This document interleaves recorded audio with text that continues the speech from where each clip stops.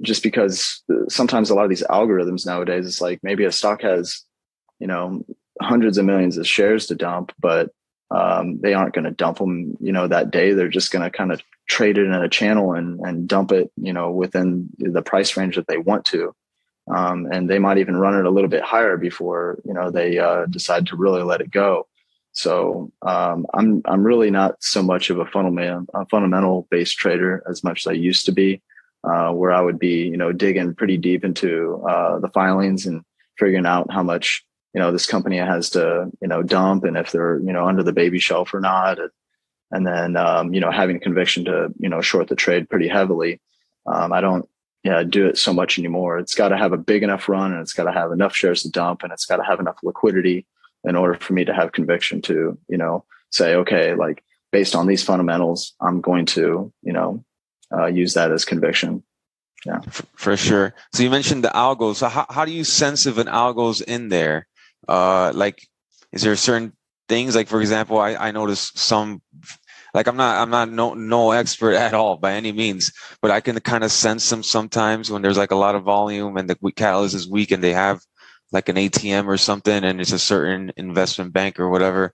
And it's like wants to crack the VWAP, but it doesn't. And then it's like, you know, or like it's like it breaks the high of day by a little bit, and then like it dumps, you know. So like how I think the biggest thing is liquidity. The biggest thing I think is liquidity. You know, you have to consider the fact they're trying to dump shares. How are they going to do it? You know, they need somebody on the other end to fill that side. So if they're dumping shares, they need buyers, right? If they're not getting buyers, they're going to use shorts, you know, and if they're getting both, then they're going to, you know, definitely dump because they're getting all the liquidity that they need. So the biggest thing is liquidity, really. And if they are not getting any liquidity or enough of it, then the algorithm will, you know, basically trade it within a channel. You know, it'll be supporting the stock. You know, it's going to be loading into it to where it can support the stock. Create certain moves to draw in, you know, buyers or draw in shorts, push the stock to certain levels to where they can get people to either cover or to buy and then sell into them. And then if they aren't getting the liquidity, then they're going to keep that buy algo on. You know, they're going to keep it within that channel, and they're just going to kind of bounce it around until they get enough shares sold. So it's all about liquidity to them. You know, if they just decided, hey, sorry. If they just decided, hey, we're going to dump all these shares, but they don't have the buyers for it, you know, the stock's just going to go straight down. And then they're going to be selling at prices that they don't want to. You know, they're going to be selling at prices much lower, and they're not going to make as much money.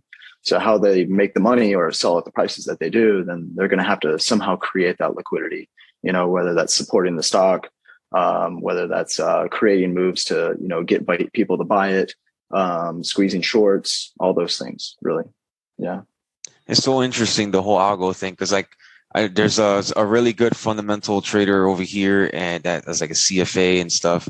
And I talk about it sometimes, like, oh, there's an algo in here, but like I can't really explain it as well as I would like, or like the way you just did. You actually explained it pretty good.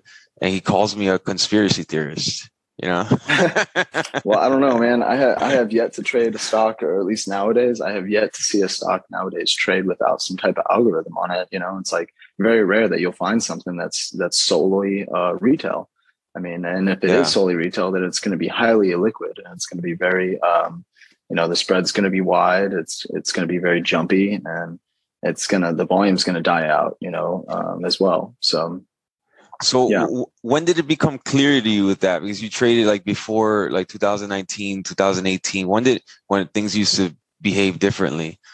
Like when did you notice that? Was that like a big, like a aha moment for you? And did you see more opportunity with that?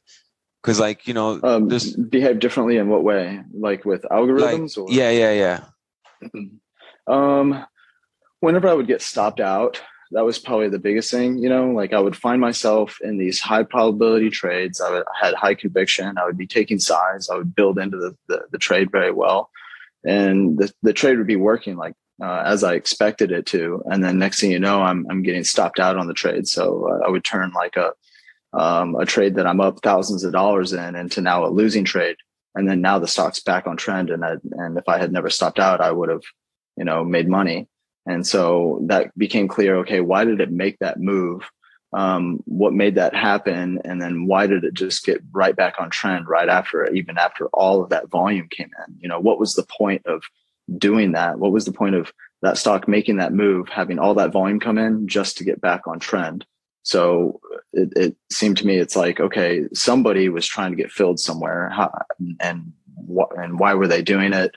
And how did they do it? And that, got me kind of thinking in the sense of, if I was on the other end, if I was somebody that was trying to dump, millions of shares, and I wanted to get filled at an average price of, X, I would, if I'm not getting liquidity, then I'm going to need to make some type of move in order to, get those shares filled, or at least, push the stock a certain way to, get people to cover their position or buy, So I was trying to think of it in the terms of, if I was the person that was trying to get rid of those shares, how would I do it?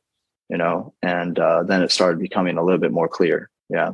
And that's what I look for a lot of the times. It's like, if I have high conviction on a trade and the trade's working, and then I'm looking for it to continue to work. I don't want to see the signs of, it's holding at key levels, or it breaks down and then reclaims right away. It's like, why did that happen? That shouldn't have happened. What's going on? Like, are they just not getting enough liquidity here? And if they aren't, well, then maybe I should be looking to get out of this trade, because maybe they're going to push back up to this level, and then I'll just get another entry on it. So I'll take the money now and I'll wait for that move to come.